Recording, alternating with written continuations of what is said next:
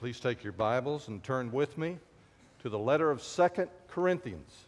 2 Corinthians chapter 4 and verse 3. We'll be reading there in just a moment.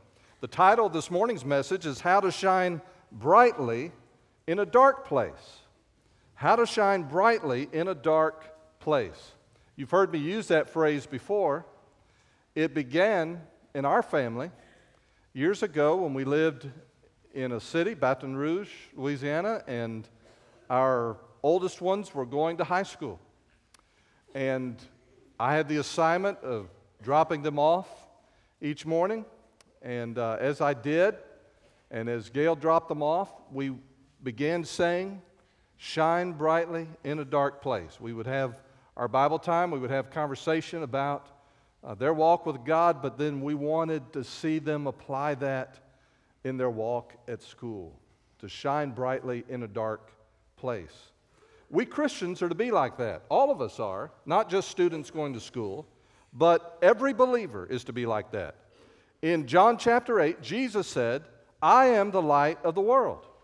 But when you come to Matthew chapter 5, he says, "You are the light of the world." And so he applies this description of himself as light, and then he turns and applies it to you and to me. And I can't think of a better time than a back-to-school Sunday for us to think about what it means to shine brightly in a dark place, to be the light of the world.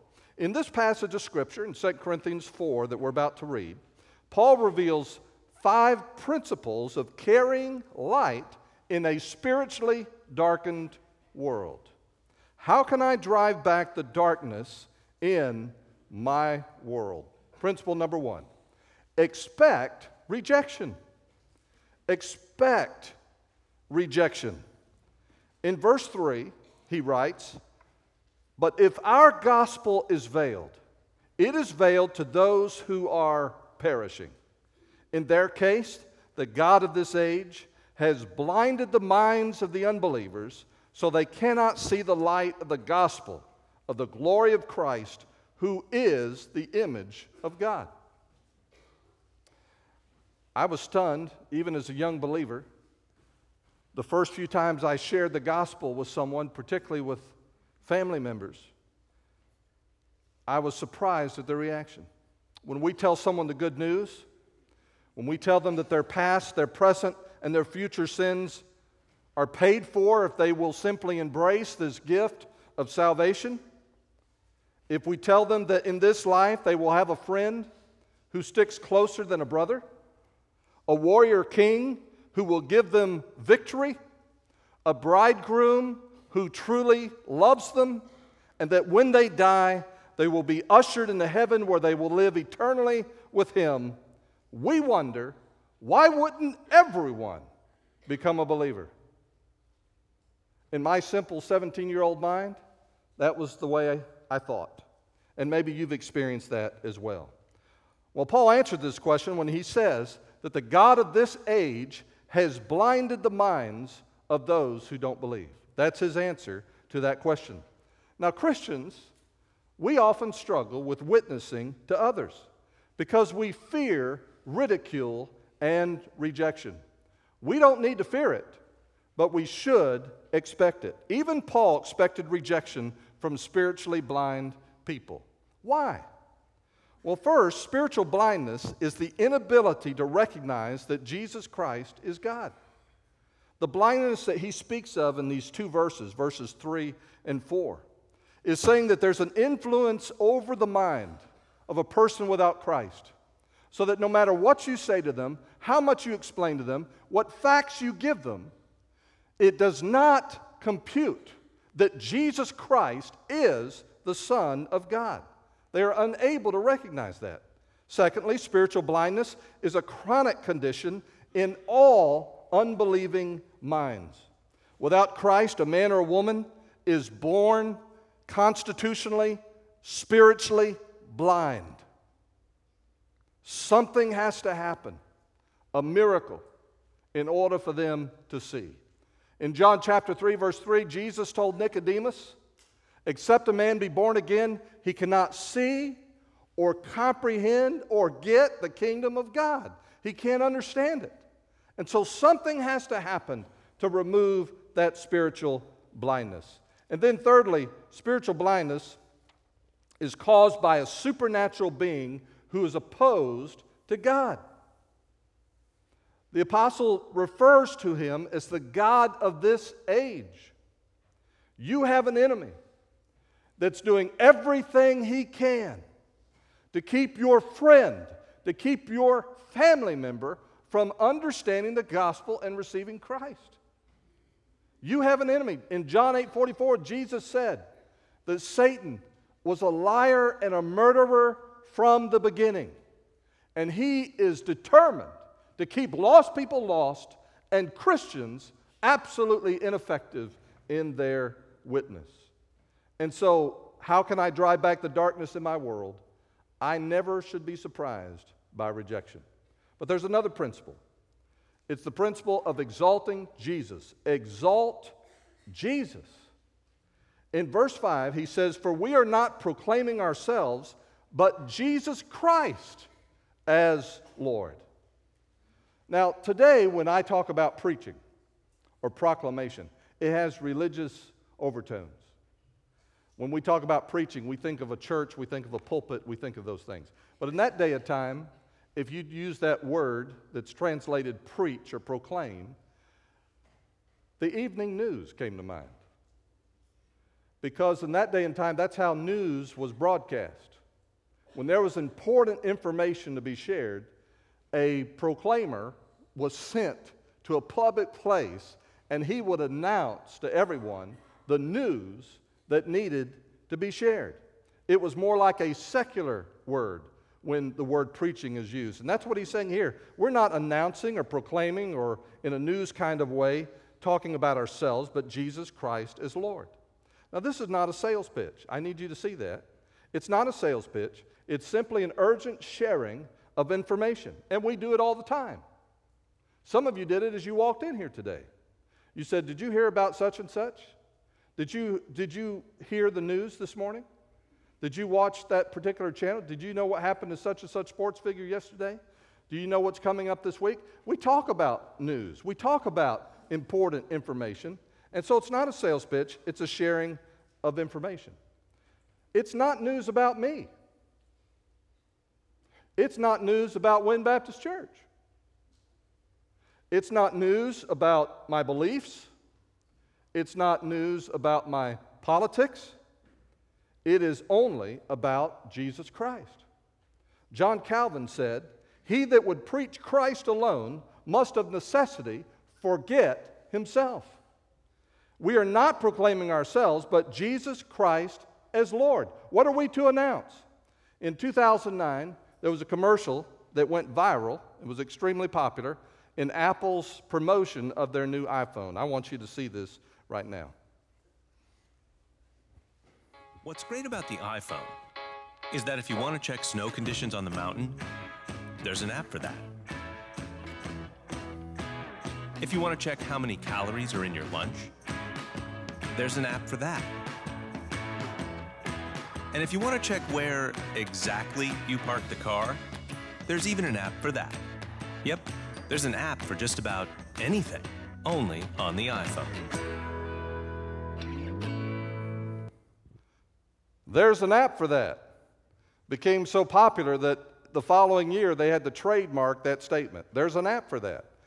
Just find it. You may need that car finder just to get back to your car from this auditorium. And there's an app for that. Well, this helps us describe how we are to announce Jesus Christ as Lord. We are not proclaiming ourselves, but Jesus Christ as Lord. Is your life empty this morning? There's a Lord for that. Your marriage is breaking down? There's a Lord for that. You've lost your job and you don't know what will happen next. There's a Lord for that.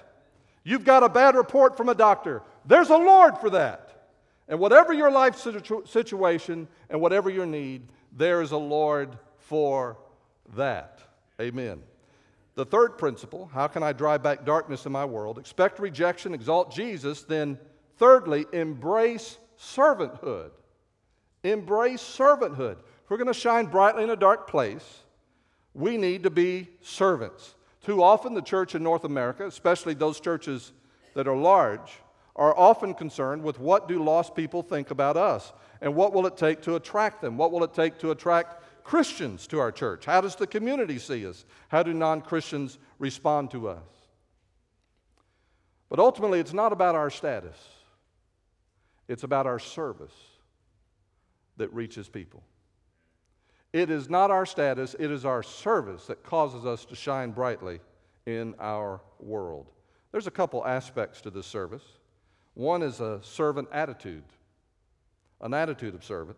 When I approach someone to share the gospel with them, do I approach them as someone who is superior, or do I approach them with a servant mentality? Jesus said he did not come to be served, but to serve. And so I don't have a choice. I have to model his approach to people. There's an attitude to service. There are also actions and words associated with service. When we talk to people about Jesus, sometimes we go and we're focused on simply delivering a message or content, and well, we should, because it is the message that changes lives. But he says in verse 5, we preach ourselves as your slaves because of Jesus.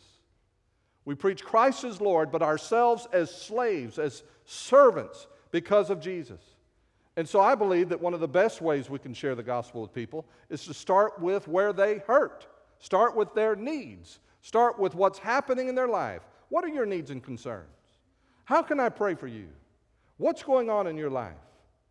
There's a Lord for that. But we approach them with a spirit of service. How can I drive back the darkness in my world? I can expect rejection. I should exalt Jesus. I should embrace servanthood. And then number 4, experience truth. I need to experience the truth. Listen to verse 6. For God who said, let light shine out of darkness, has shone in our hearts. Now imagine that. The God who simply spoke the word and light came into existence is the same God who has shone in our hearts to give the light of the knowledge of God's glory. Where? In the face of Jesus Christ. Now this is Paul's explanation of why he proclaims Christ as Lord and himself as a servant. Now you know what happened to Paul. In Acts chapter 9, the Apostle Paul, that road to Damascus, encountered a risen Savior. He saw the light of the glory of God in the face of Jesus Christ. He knew that Jesus Christ was the Son of God because he had encountered the glory of God. Now, we have not experienced that. Maybe some of you have, but most of us have not had that kind of experience. But he talks about it as if every Christian had had that experience. It may not have happened with my eyes, but it should have happened in my soul. That I came to a place where I understood Jesus Christ was the Son of God, that Jesus Christ is Lord, and that I knew something of the glory of God in Jesus Christ. And so when he saves a person, the first thing he does is he begins by enlightening their soul. When a person is without Christ, their spirit, that part of them that can commune and communicate with God, is cut off from God. It is in darkness. It is dead.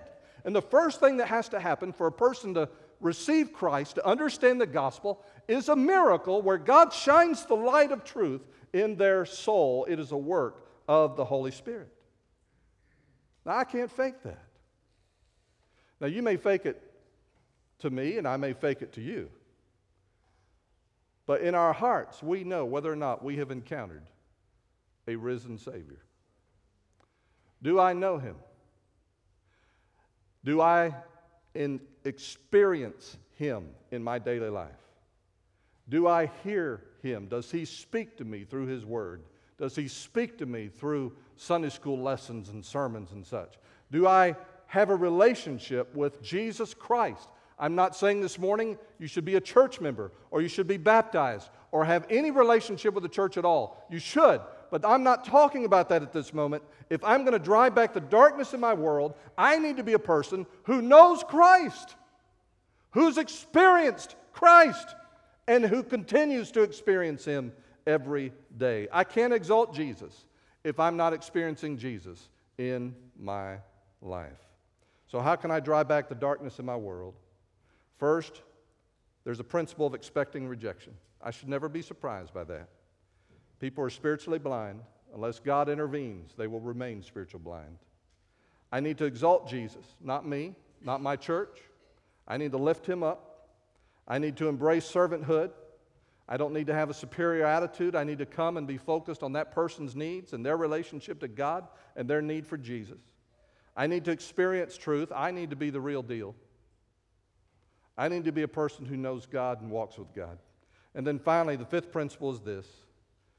I need to exhibit character. I need to exhibit character. Look at verse 7. Now we have this treasure in clay jars, so that this extraordinary power may be from God and not from us. We are pressured in every way, but not crushed. We are perplexed, but not in despair. We are persecuted, but not abandoned. We are struck down, but not destroyed. We always carry the death of Jesus in our body, so that the life of Jesus may also be revealed in our body. When you and I live a life that leans on Jesus, it becomes obvious to others. Persons living in darkness can see a radical difference in you. Now, you can see all your faults and you can see everything that's not right in your life, and others may see that too. But I got to tell you that when a person knows Jesus, with all your imperfections and all the parts of you that have not fully matured, those things where you still need to grow and those mistakes you still make, in spite of all of that, you are shining brighter than anything else they've ever seen before. And we take for granted the radical difference of our thinking, the radical difference of our heart that Christ has worked in us. And you and I need to be aggressive about growing in Christ. And we need to be aggressive about learning the truth. And we need to grow in the likeness of Jesus Christ as much as it depends on us. But I want you to know that the grace of God is working in the heart of every believer here today. And He is the one who causes the light to show up because He lives in you. Now, that being said, you need to see something in this passage of Scripture. Notice that the life of Christ in you is often revealed through the most difficult circumstances of your life. And you need to know that, brother and sister, because I know some of you have had some difficult circumstances. Some of you are experiencing them right now. And when that happens to you and me, sometimes the temptation is to look at ourselves and say, what did I do wrong? Is God correcting me or disciplining me or even punishing me for something I've done? And it's very easy for you and I to fall back to that position. And there's no question that God grows us through trials, grows us through stresses, grows us through tribulations. But can I share something with you? What Paul's saying here is that when these things happen to you and you're wrestling with it with Jesus and you're growing through this experience and you're learning lessons as you go through this experience, can I tell you that it is that moment that the life of Christ shines most clearly through you? And it's not always about what God is teaching you. Sometimes it's about what God is showing someone else who can watch you walk through that difficulty. And God is using you as a witness, not sometimes through your verbal testimony, and that's vital, but He often uses your life experience and your capacity to walk through difficulty to shine brightly to others. Let me encourage you that when those tough times come, to trust Jesus completely and lean on Him for help.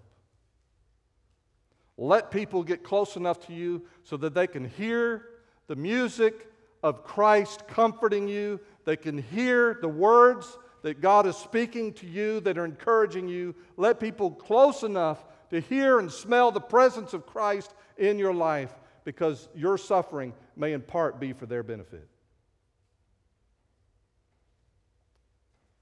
I want to show you something before we close. I brought a lighter with me. It's a butane lighter, this kind you would light your coals with. Speaking of which, we're going to have some great food this afternoon, so you don't want to miss it. But I want to light this for just a moment. I don't think I'm going to set off any alarms. Okay, there's a flame. Now, that flame from where you're sitting is probably not very impressive. It's about the size of a candle flame.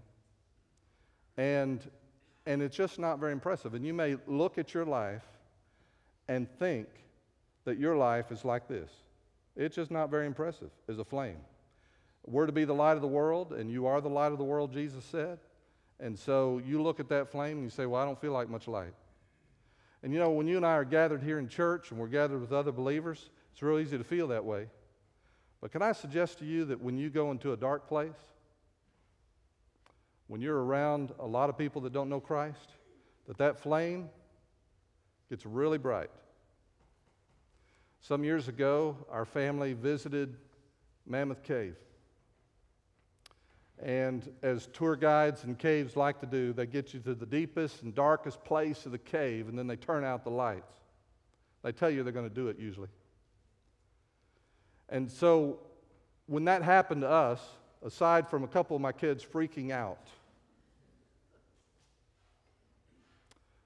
it was one of those few moments of experience where I could hold my hand this far from my face and I could not see my hand. Nothing. And there must have been 50 or 60 people in that tour group standing there in total darkness, absolutely unable to see anything. There is no light in that room. Until he took a butane lighter and he lit it. And in that huge expanse of a room, probably about the size of this auditorium, that flame lit up the room. Lit up the room. And when we congregate like here, we don't need more light. We got all the light we need. It's like going to the lamp outlet in a store where all the lamp fixtures are one place. You know, nobody complains about being too dim in a place like that. But when you go to a school this year, when you go to a classroom, when you go to your workplace where there are people that don't know Christ, and you are walking with Him, and you are listening to Him, and you're talking about Him, you are shining brightly in a dark place. And God's going to use you. And people are going to ask questions, good questions, about God, about life, about what it means to live forever, about eternity, life and death questions, how to deal with problems in their marriage. If you and I will simply be who we are in dark places. Now this morning, brother or sister, I just want to ask you and encourage you to make this a time of response to the Lord where you simply re-up and say, Lord, I want to do that. I want to shine brightly in a dark place. And so when we have a time of response here in just a moment and we stand and sing, I want to encourage you through your song, or maybe you just need to bow your head when we stand there at the pew and just say, Lord Jesus, help me. May the life that you've given me, this new life in me, may it bleed out of everything I say and everything that I do and everywhere that I go. We tend to compartmentalize our life as Christians, and we have a church behavior, and we have a behavior at home, and we have a behavior at work, and we have these different ways that we act. Ask God to put an end to that. Ask God to make you the same person at church, at work, at home, wherever you are. You know that we don't mean to do that, but that's one of the reasons we get called hypocrites. Is because we act one way around believers, another way around unbelievers. So as God speaks to you, brother or sister in Christ, would you respond to Him? Lord, I want to shine brightly in all the dark places where you send me. And then this morning, if you don't know Christ as your Lord and Savior, I want to invite you to respond to Him today and His offer of salvation. We've talked about it in the course of this message, but you need to know that Jesus Christ loves you so much that He was sent by God the Father to die on the cross for your sins, so that everything offensive to a holy God, your past sins, your present sins, and your future sins could be washed away literally by the blood of Jesus Christ. The Bible tells us that whosoever believes in Him shall not perish, but have everlasting life. The only thing God looks for from you is not mental assent that the gospel is true, not just believing the facts of the gospel, but actually taking your life and entrusting your life to Jesus Christ. That's faith. Saying, Lord, here I am. all that I am, as best I know how, I'm giving myself to you, and I'm putting my trust in you to save me and to change me. You can't do that for yourself. You can't wipe your sins away, and you can't change who you are at the core of your being, and you can't come to God without Jesus Christ. He said, I am the way, the truth, and the life. No man comes to the Father but by me. And so this morning when we stand and sing, there'll be pastors standing at the end of each aisle. And I want to encourage you to slip out of the pew and to come and take one of those pastors by the hand and say, I want to be saved. If you still have questions, they will take the time. They would love to answer your questions. And they'll do that by taking Scripture that you can read for yourself from God's Word and see whether or not it's true. So as God has spoken to your heart, how will you respond? The altar is open for any person that has a burden for themselves or someone that they're praying for. This is a time that we worship by responding to God and what He is saying. Let's pray together. Father, thank you, Lord. Thank you, Lord, for the truth of your word. Thank you for speaking to us.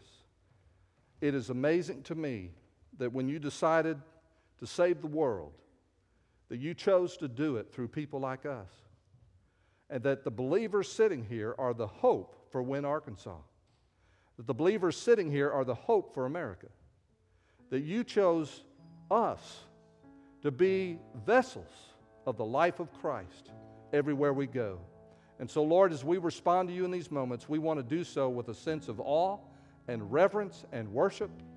And Father, for that man or that woman or boy and girl that is now ready to put all their trust in Jesus Christ, may this be the moment and the day of their salvation. Holy Spirit, guide us as we respond to you. In Jesus' name I pray. Amen. Would you stand with me?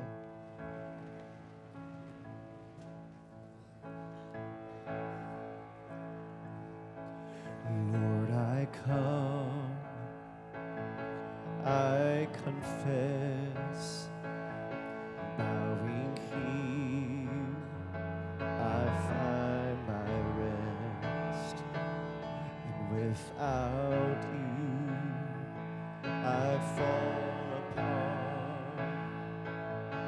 You're the one that guides my heart.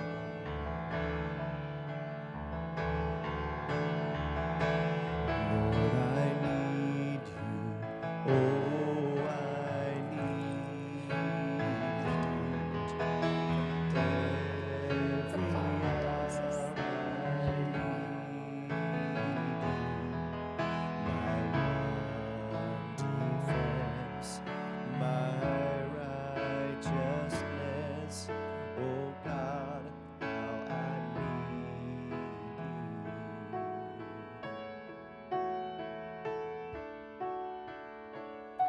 Where sin runs deep, your grace is more. Where grace is found is where you are.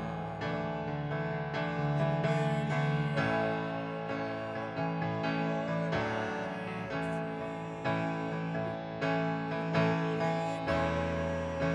Holiness is Christ in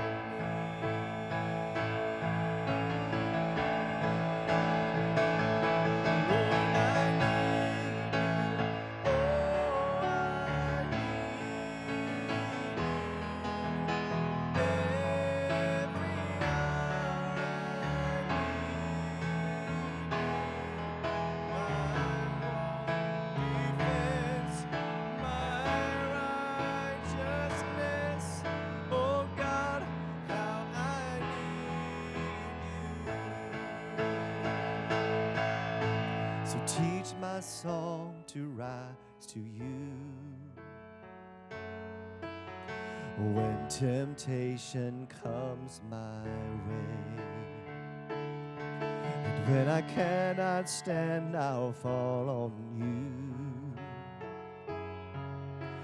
Jesus, you're my hope and stay. We need you, Lord. I need you. Oh, I need you. Every hour I need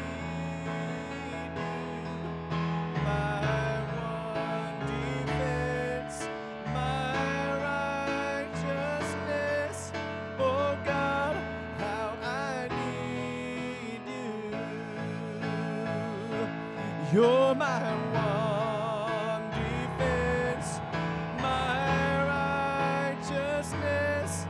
Oh God, how I need you.